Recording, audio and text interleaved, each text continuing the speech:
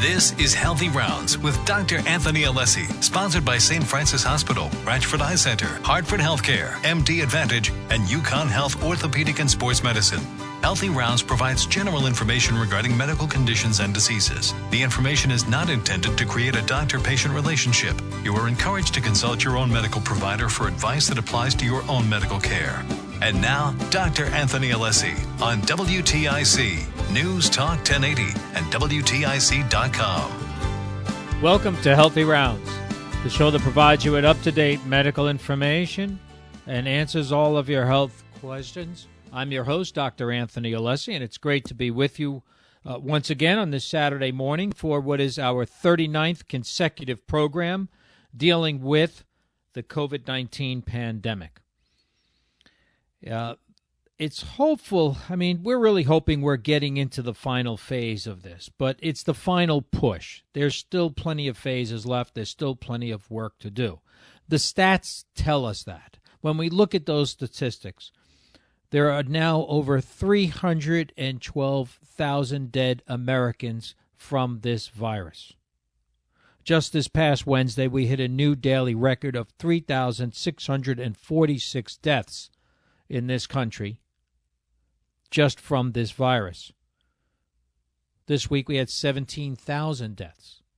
So these numbers keep going up. Fortunately, in Connecticut, we've been able to hold steady with a positivity rate of between 6 and 7%. So we're optimistic because there's a vaccine available, but there's still much work to be done.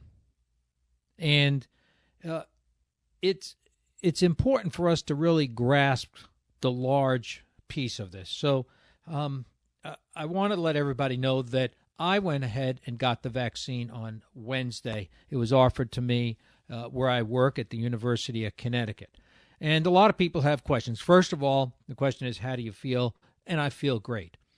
And I've had no ill effects from the injection, from the vaccine. Maybe a little bit of soreness in my shoulder from the injection. But what was interesting was, as opposed to other vaccines, because it's an intramuscular injection, and I had it done with my daughter, Dr. Catherine Alessi, who's also a neurologist at UConn. So we went down together for our appointment to get it. And it was so painless, the actual injection, physical injection, I didn't even realize. If she hadn't seen me get it, I wouldn't know I got it.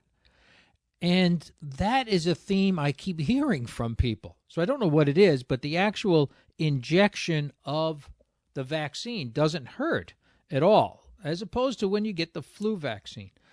So it was painless. The system by which it was done at the University of Connecticut was also very efficient. And because the fact that this vaccine, this is the Pfizer vaccine, has to be kept at low temperatures, they only bring out a certain amount for the scheduled section of that day. So there's a very complex process of thawing, drawing it up, and injecting it, and it's very interesting to see that you really have to be so careful with this injection. I am scheduled to get my second injection on January 6th. And by then, it would take another 3 weeks after that for me to have the full immunity, where I would get to that 95% immunity rate. Things to know about the vaccine itself: it's not like the old days where they actually injected you with a form of the virus itself. One of the funny things, I guess, that brought back memories, and may for many people listening to this program, is you get a vaccine card now. So it's a card in which they mark when you got the dose, who administered it. And it brought back memories of my childhood when my mom would bring me for my vaccines, and you got this card. It was almost a yellowish kind of card. I don't know why I remember it so vividly. So when you went to get your polio vaccine, it was on the card and marked. And you always needed that card, like for school, to demonstrate that you got the vaccine. So it's interesting that in the last 60 or so years, We're still using cards, even in this electronic age. But we also need to remember that we can't abandon what have been good public health practices. And we've talked about this from the first show on COVID, those being identification, isolation, contact tracing. Identification, testing, testing, testing. One of the problems is we're still getting into shortages on this testing, right? So people are still lined up for hours and waiting days to get results. And that shouldn't be the case. By now, after all these months into this, we should have a better system of identifying this virus. Isolation, we keep going round and round, lockdowns, non-lockdowns. So people need to be judicious. And I know you've heard it everywhere, in the newspaper, on TV, and on this program, and on other radio programs. Travel is not a good thing at this time of year. Gathering with people for meals in large groups is not a good thing. Why? Because you have to take your mask off. You're around other people in a closed environment, and that's where we're seeing the real impetus of this virus growing. So if you understand, when you get immunized, right, you not only don't get symptoms, but the virus has nowhere to live. And that's the important feature here. There's still debate over whether you can spread the virus even though you've been vaccinated. What they're saying now is, in the latest vaccine that was approved, Moderna, in some of the extended studies, they found that people who get the virus will not spread it. So that's important. So even if you've been around it, what we've been thinking is, even if you've been immunized, it's still living in your nasal passages and you could pass it to someone else. And we're still working off that basis until we get more data. And that's the biggest question, is what do we know and what do we not know at this point? But we need to remember still, masks, social distancing, washing your hands, and with the hope that we will get more and more vaccine available. Some of the good things, I started to think about what have we learned in these months. One of the good things is we've learned that we could do a lot more things remotely. I do this radio program now from my home, thanks to the technical innovations. I see patients as well from my home on a snow day because we can now do telemedicine. So those patients who we can service from a medical standpoint remotely, we can. A lot more people are working from remote locations, thus cutting down travel. Again, important that we've learned these things. The other good thing is there's been a real increase in medical school applications.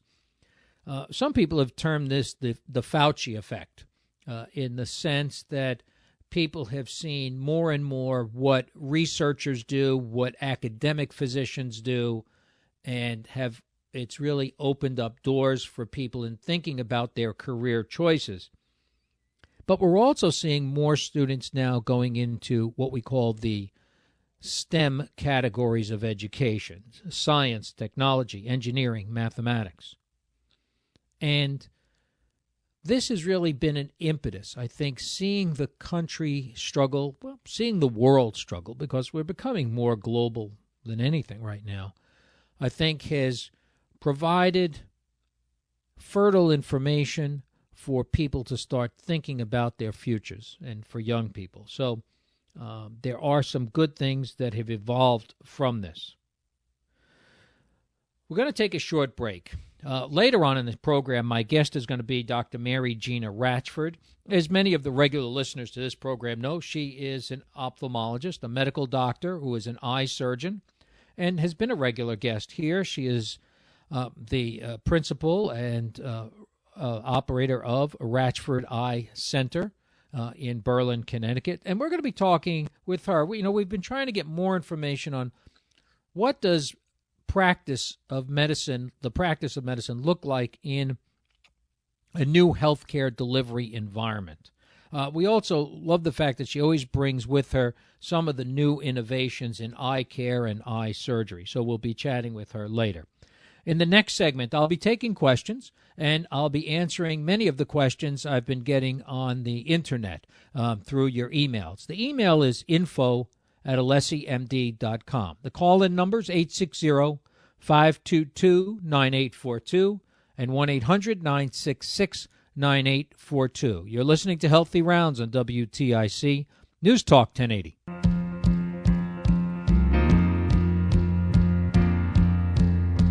We're back on Healthy Rounds. I'm your host, Dr. Anthony Alessi, and I apologize for the technical difficulties we've been having, and hopefully we can hang in here to some extent. One other question I did want to get to on COVID a lot of people have had is who's going to get it next? We know now that people who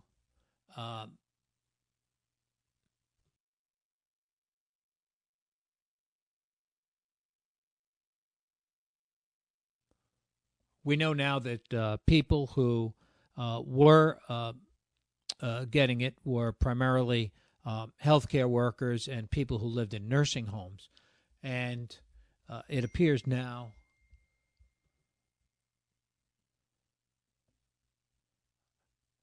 that the next stage is what we are concerned with and who is going to be getting it next.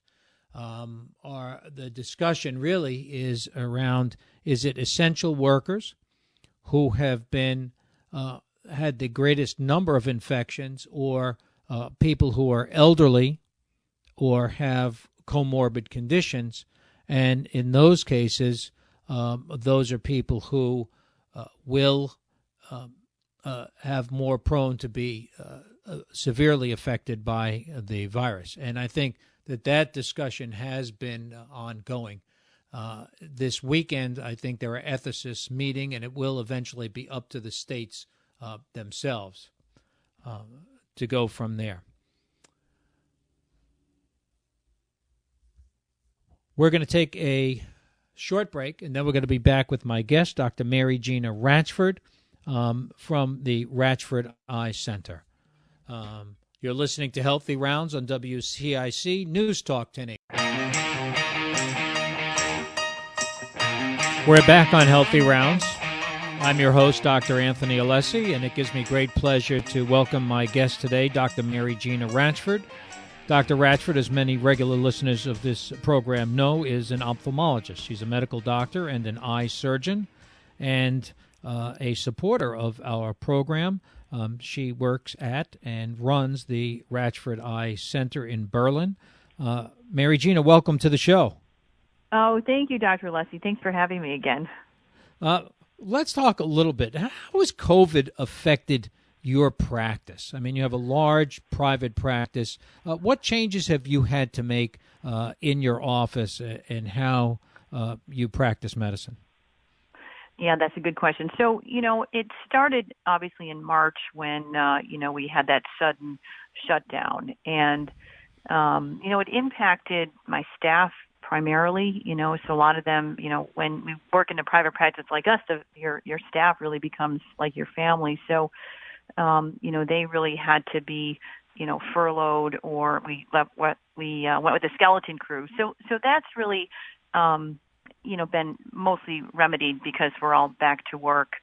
We've had to put a lot of precautions in, as most practices do. People wait in their cars and they call when they get here, so we limit the amount of people. Often when you get your eyes checked, you do need a second driver there because you can't drive after being dilated. So that person really has to wait in the car. So we're not having a lot of extra people in our waiting room. Everybody gets, a temperature. Everybody must wear a mask. We've had to put these special shields up in front of our equipment. They're like breath guards, since, as you know, when you examine your eye, you really have to get pretty close to somebody to look into that slit lamp.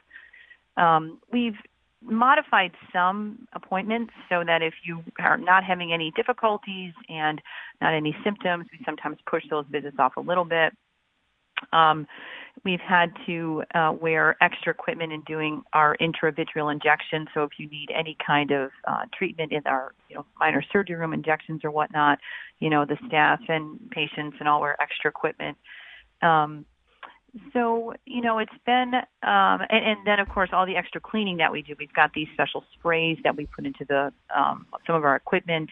When we examine someone's eyes, you have to sort of put your head into certain machines. So of course you worry about the aerosolized particles. So there's special cleaning solutions and sprays that we use in between every patient. The volume has gotten a little bit less because we have to spend more time in between, cleaning in between patients. So I have to give my staff a lot of credit. We've all kind of adjusted, and patients, understand that, it's going to be a different way that we examine people's eyes. But I think for the most part, I have to say we've been very fortunate that, we haven't seen a spread of COVID in our office, either, from staff to patients or patients to staff. And so I think we must be doing something right. I think you are. And by way of full disclosure, you are my eye doctor. And I've been to your office since COVID and never felt that anything was being done out of the ordinary from the standpoint that I was vulnerable from the staff or other patients. Everybody is distanced or waiting in their car. But, you bring up all the changes that have had to make, but I don't know if people realize that you're not a government agency, so this is adding to the cost of you running your operation. And right. And how do you absorb those costs now? Yeah, that's a really good question, because we, like most people, we've had to, spend a lot more in the cleaning supplies and making sure that our staff has the proper equipment in terms of masks and, and shields. Our volume is less, so of course that means less income.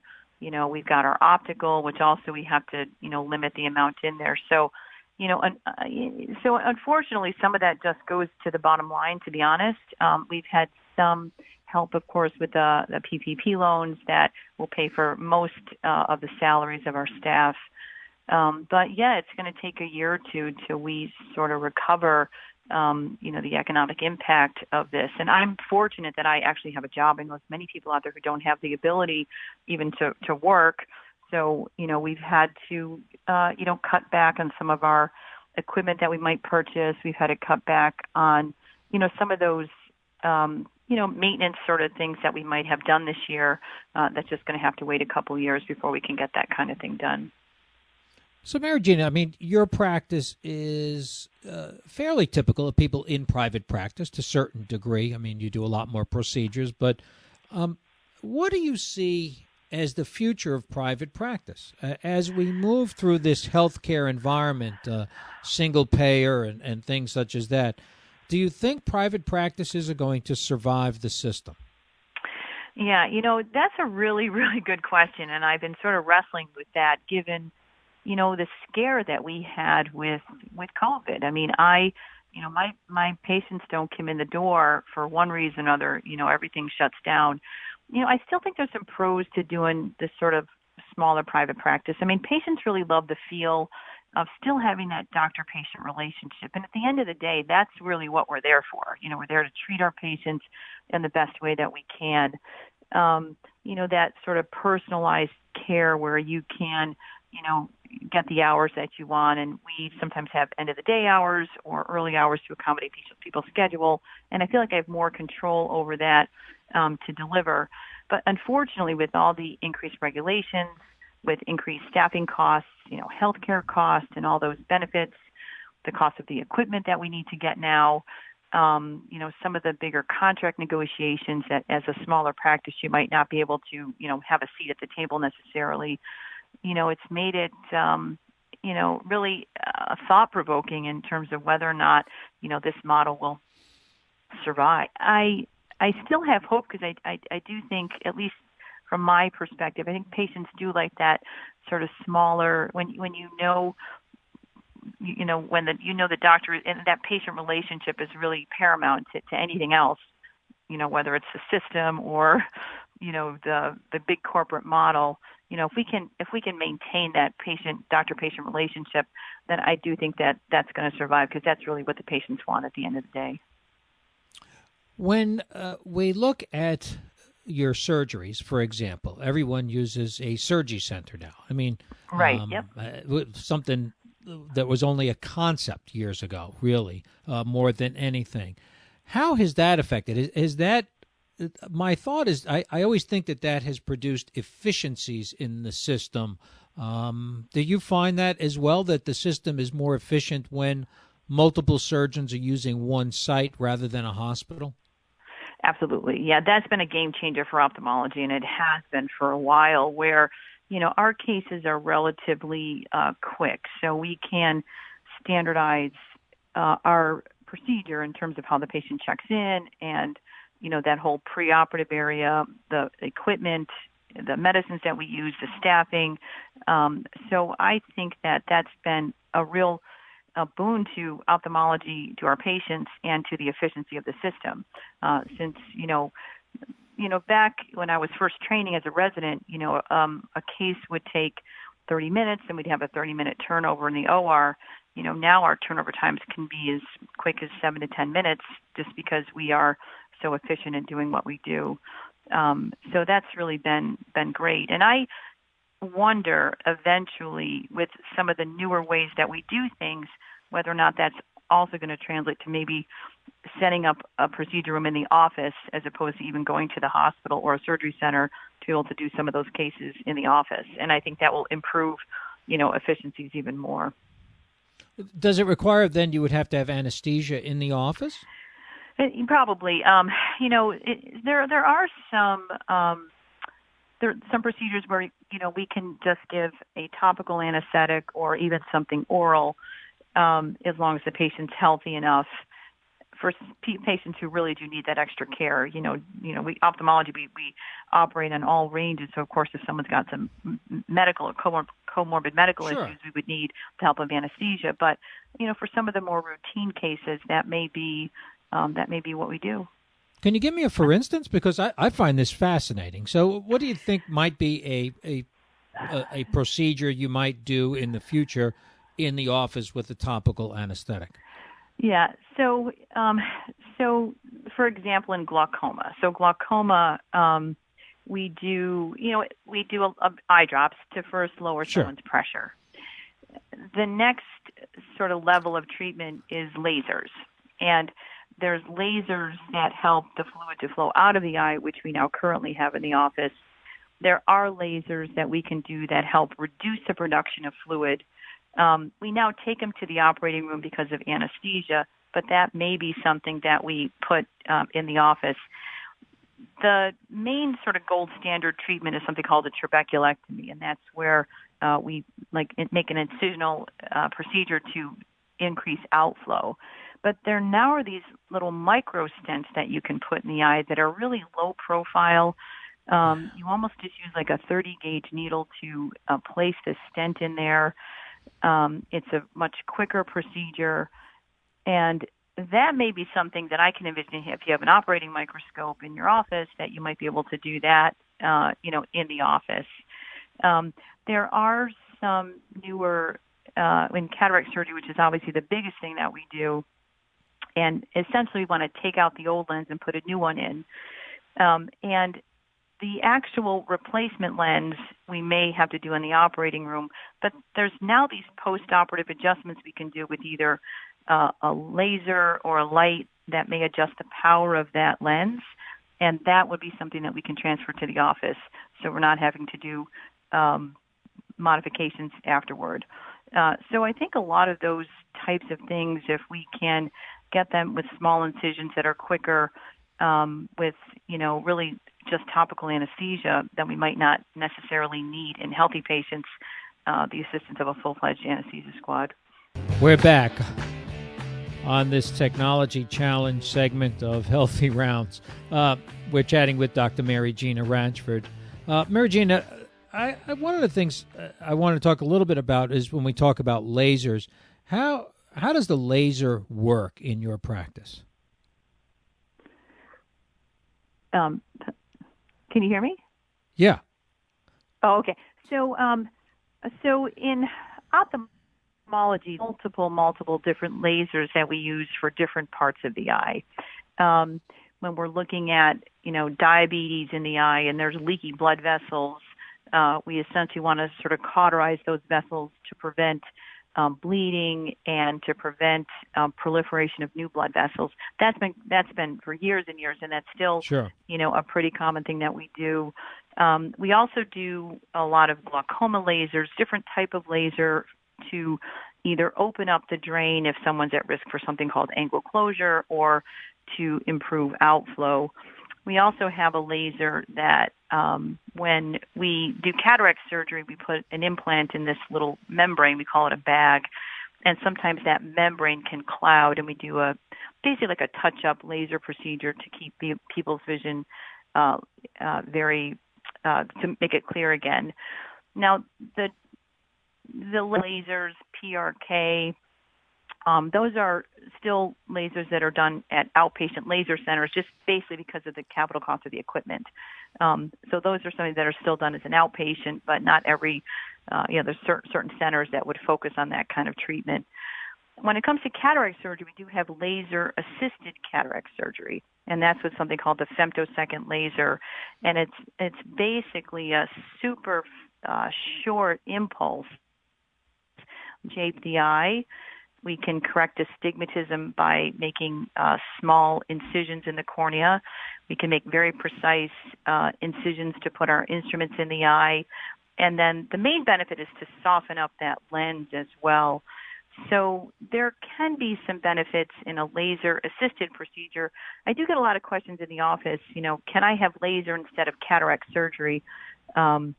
So I just want people to know that the laser that we use for cataracts really is it assists in portions of the procedure, but doesn't replace the main thing we do, which is to remove the old lens and put in a new one.